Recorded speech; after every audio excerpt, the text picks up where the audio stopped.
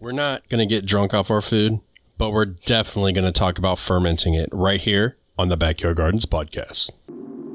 To have a good harvest, one must plant good seeds and must also use the right kind of fertilizer. The carrots have grown large and firm. How good they will taste. All right, everybody. Thank you so much for being here. We are a listener-supported show, so come join us on Patreon at Backyard Gardens. Come join us on Teespring to get you some T-shirts and all that good stuff. We have an Amazon list below that has a whole food preservation section. If you buy from that, it'll help us out, not cost you any extra. Or you can just subscribe to us on YouTube. It's totally free, and you can see our smiling faces. And if you're on YouTube, thanks. Let us know if you ferment. Do you do any fermenting? I am fermenting as we speak. Not me and I was going to say, my being. Take it easy. Fermenting is something that so we haven't gone through the list of the things I'm nervous about for these methods. So fermenting has been one. I have been slow to try it because of the idea of what if I poison myself? It's a good reason. I mean, it's definitely a risk. Well, thanks. No, seriousness. I am fermenting. I'm making sauerkraut. Yep. And it's funny enough, I'm not trying to get sauerkraut on every, hot dog or something I eat, but I feel like, let me try this. This could be something we know that, I'm getting ahead of myself about the benefits of fermented food. I'm going to get into that. Yes, I am fermenting and I look to enjoy it. Yeah, it's I definitely do some fermenting as well. Not as much as I should, maybe. I don't know. Maybe by the end of this episode, we'll find out. Mm-hmm.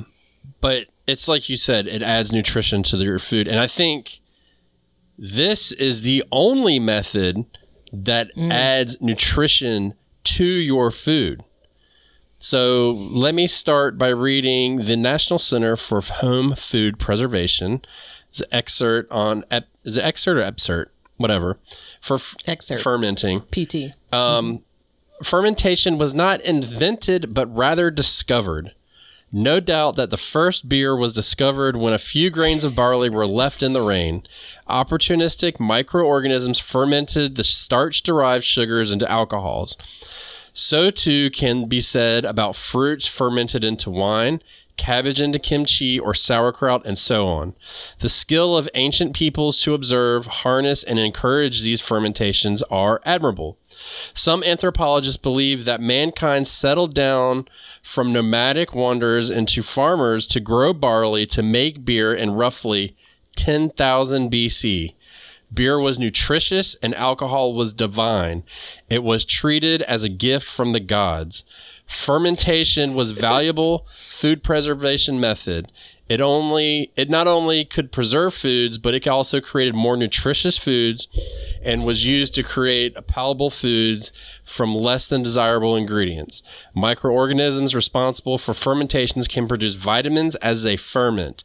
This produces a more nutritious end product from the ingredients. There's a lot in that, and there's a couple things I want to unpack when we're ready. Are you ready? Yeah. Okay. So there was a part about, first of all, 10,000 BC, people started making beer is crazy. And this is coming, I don't drink at all. I don't drink any alcohol. But it was treated as a divine gift from the gods. So I'm going to talk about God. And in the Bible, there's a parable of Jesus turning water into wine. And there's a lot to be said about that because we know that fermentation takes time.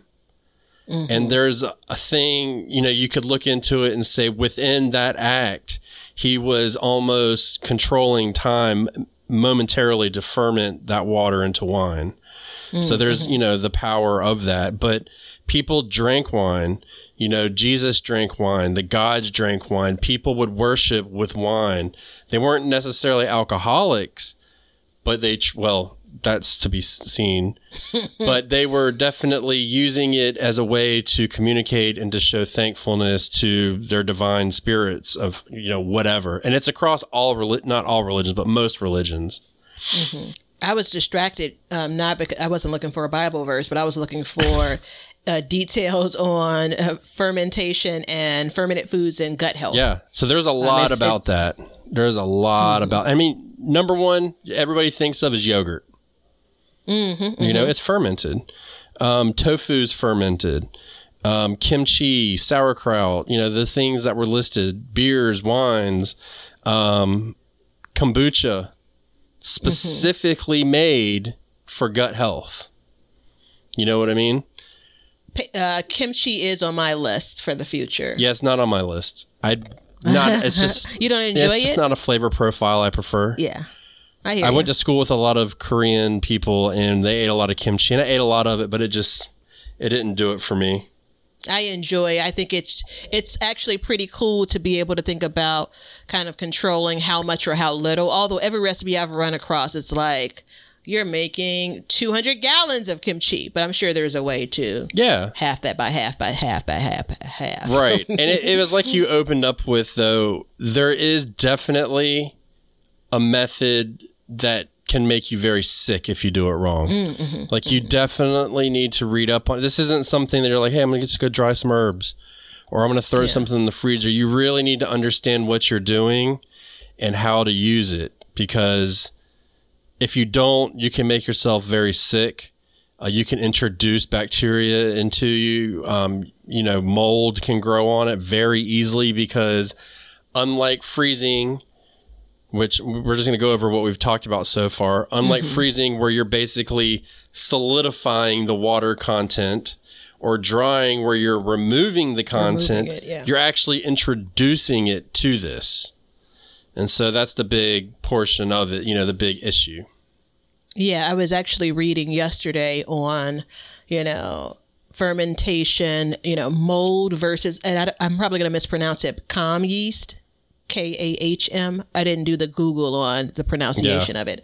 And, you know, what mold not being good and the yeast being okay and normal, right? And so I think one of the biggest things as we lead into this episode is like any of these items when it comes to preserving the food, you can't be afraid to throw something away. Yeah.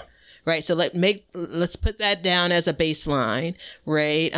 But also let's manage our fear, Batavia, when it comes to trying these things, because you're only going to get better at it if you read on it and then do it. Right. Oh, read on it, listen to us, and then there you go. You know, we make sauerkraut, and actually we do something terrible when we do sauerkraut. We make the sauerkraut, but then we turn around and can the sauerkraut. So we basically kill a lot of the nutrition, but we reserve the flavor. And we definitely keep a portion to eat fresh. But, you know, like I said, I've made kombucha. I have made wine in the past. And you all have a recipe similar to the sauerkraut where for your pickles, you ferment them, but then you can them as well, right? No. We don't can them as well. Do you just ferment them? We'll get into that in the next episode. Oh, well, okay. Yeah, they're fermented, but then there's more to it. Yeah. So, and we do can them sometimes. We do multiple things. I mean, there felt like a little bit of gaslighting there, but I know you care about me deeply, and I know that you wouldn't intentionally do that, but okay. But no, we definitely do a little bit of both. And I mean, that's the thing with all of this is we're not hardcore, like, this is what we do and only this. Now, there is a fermenting community that is out of this world, and respect to you. And honestly, fermenting food does have a different flavor. So there is that. But once we started making the sauerkraut, we learned, hey, we can and once we learned to make the sauerkraut and can the sauerkraut, then now we can grow more cabbage in a time of year where it can be hard to fill out your garden. And cabbage is in particular one of those, well, interestingly enough, cabbage and pickles, right? You know, so pickles meaning there are only so many ways you're going to eat them fresh and really enjoy them. And it's a crop that puts on a lot, right? Cabbage in that, you know, I mean, again, there's only so many ways that you're going to enjoy it and number of times you're going to enjoy it. And generally, it's not something that preserves well based on some of the other methods we've talked about, you know, or will be talking about.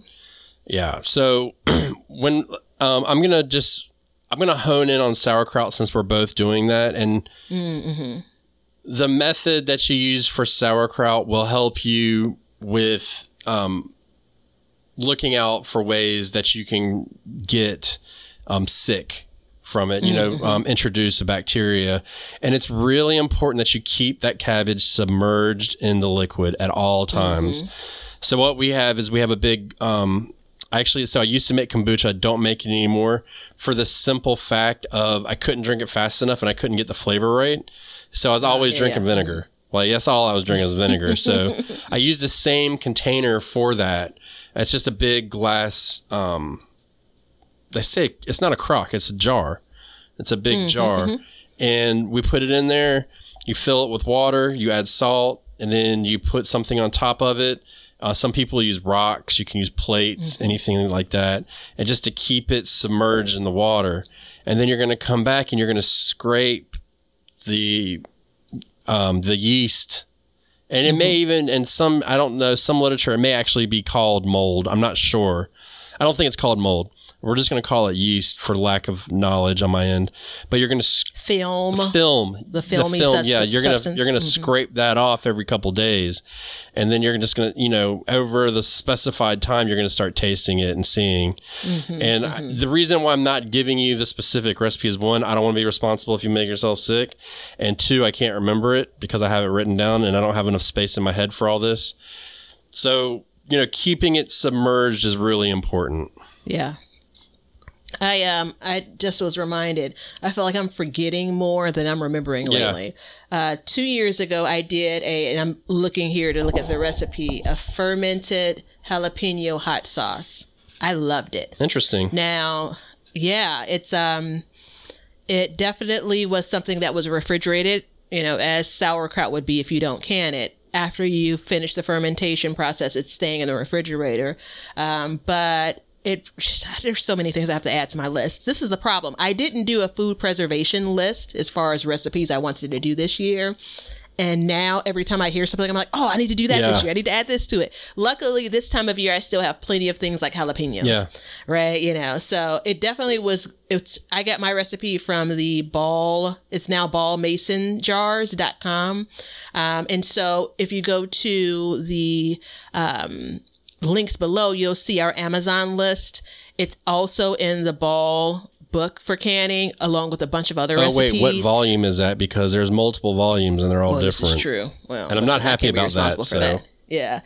So this was really good. And I bring it up especially because there is like a little kit that they sell, right? And again, it's been done since 10,000 BC, so there are a bunch of different ways that people have done it without this kit.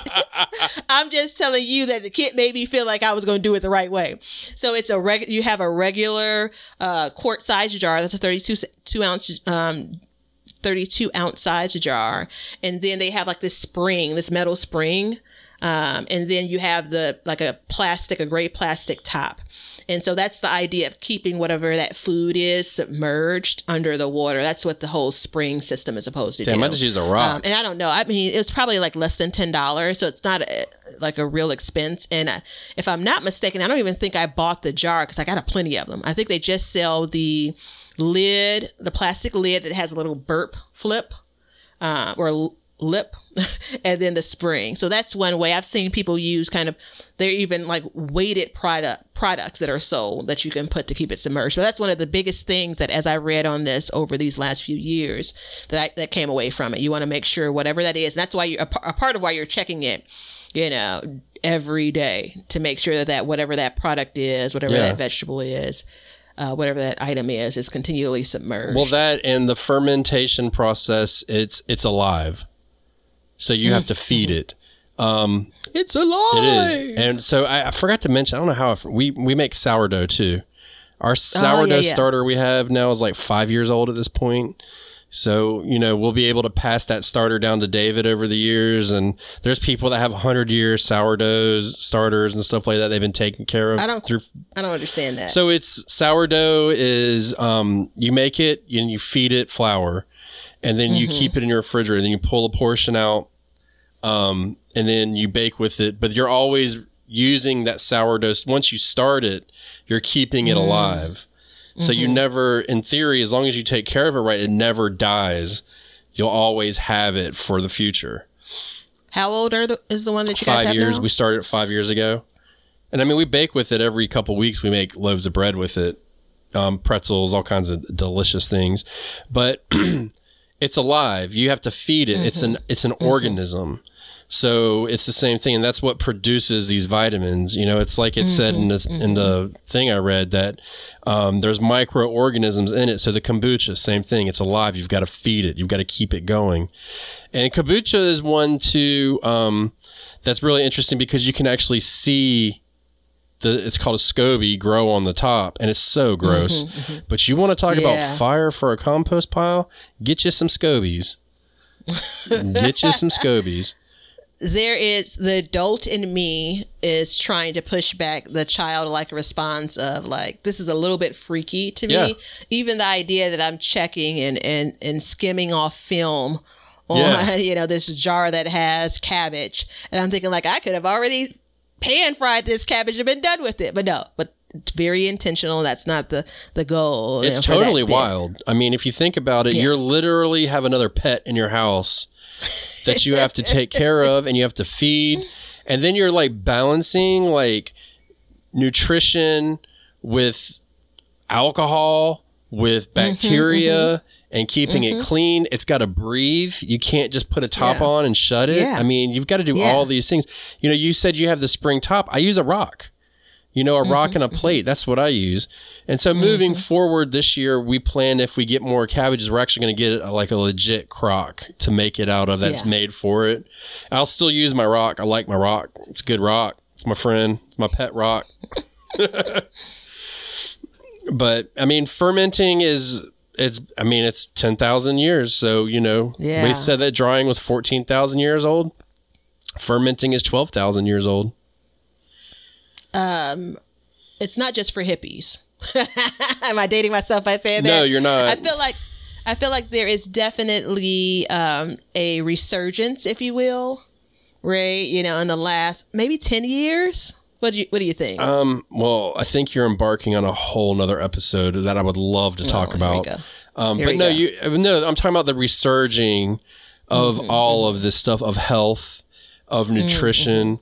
I mean, I'll go briefly in the 80s. It was all about frozen food, low fat food. You know, you're going to have a stroke, heart attack, blah, blah, blah. But you got to have it quick, easy, storable, preserved forever. Yeah. And then in the 90s, it kind of got a little bit less. And then in 2000s, it's kind of come back to more natural. I think, you know, I don't look at fermenting foods as being one with my body and include. I mean, I definitely think there's benefits of the nutrition. I look at it as flavor. Like I enjoy to eat these foods. And I'm not saying, you know, hippie, granola, whatever you want to call it is fine, but I think there's benefits to it and it depends how you look at it. I mean, look, you can say it's coming back, but people have been drinking beer and it ain't slowed down for 12,000 years. This is true. I think maybe kind of more commercial, more, you know, mainstream, more this is what someone's doing at their home. Right. Yeah. You know, I think there are probably a lot more people that are making sauerkraut at home than are making beer, but I could be wrong. Homemaking beer is got a big resurgence. And we were talking about preserving drinks earlier. And that was one thing is they now make home canning kits for like a legit can that you can put drinks in and stuff. Oh, interesting. Yeah. I mean, I definitely know that there are some small businesses. Microbrews are everywhere. You know, I mean, who the hell drinks a Budweiser? Now everybody wants the, you know, whatever crazy name beer. But so, yeah, I mean, it's one of those things too where it's a marketing dream because people are scared of it. And then when it comes down to it, like for kombucha, for instance, you can buy a SCOBY that's dried, but you can also go to the store and buy unsweetened kombucha tea and make your own SCOBY in a week's time, 2 weeks time, and then do it yourself. And I think that's the benefit of it because then you're raising it and you're learning about it ahead of time instead of wasting your money. You know what I mean? I was going to say, I'm all but certain I saw kombucha at Aldi, which is, you know, generally a discount grocery store, and it's like it's all the rave if it's in Aldi, you know, because they're actually pretty hip. It's a German store, and fermenting beer, Germany. You know what I mean? Sauerkraut, Germany. Yep. You know, here we go. You know what I'm saying? So there's a reason why they have that kind of stuff. You know, I think tofu was, I don't even know when it was fermented, but they literally, it was just like the beer. They left it in a pot with water and then they had tofu, you know? Stumbled into it, as I like to say. Yeah, fell right into it. So, I mean, fermenting is all about keeping it wet. Keep it wet, keep it submerged, let it breathe, feed it, and follow the directions, everybody. Find somebody you trust, like a website or something, food preservation, you know, and just follow those directions. And until next time. I feel like if you're listening to this episode, it's worth your while to go to the video to look at my face as being closed us out here. If you know, you know. See ya. We hope you enjoyed today's show. Please follow us on YouTube at Backyard Gardens TV. Instagram at Backyard Gardens TV. Over on our website, backyardgardenstv.com. And then we have Patreon at Backyard Gardens. And don't forget to check out our links below to help the show. Thank you so much for joining us as we learn to grow and grow for change. Cut. Now you know why people feel like celebrating at harvest time. All over the world, people have feasting and good times when the crops have been gathered in. Hey, everybody. Thanks for checking out the Backyard Gardens podcast. If you like what we're doing and you want to continue to support the podcast, head over to our Patreon page to sign up. You can also make a one-time donation using PayPal. Both of these links are in the description. With your support, we can continue growing and helping others in their gardens. See ya. If you guys want some Backyard Gardens gear, Go to the link below and check out our t-shirts, mugs, pint glasses, and other gear. all purchases go towards helping to support the show, so thank you so much in advance, and we hope you enjoy. We want everybody to have a garden, and we're going to give you a chance to win free seeds every month. Head over to backyardgardenstv.com and enter your email address to be entered in all of our giveaways. Good luck! We want you to be a part of our gardening community. DM us a picture of your garden at Backyard Gardens TV on Instagram, and we will share it with our listeners.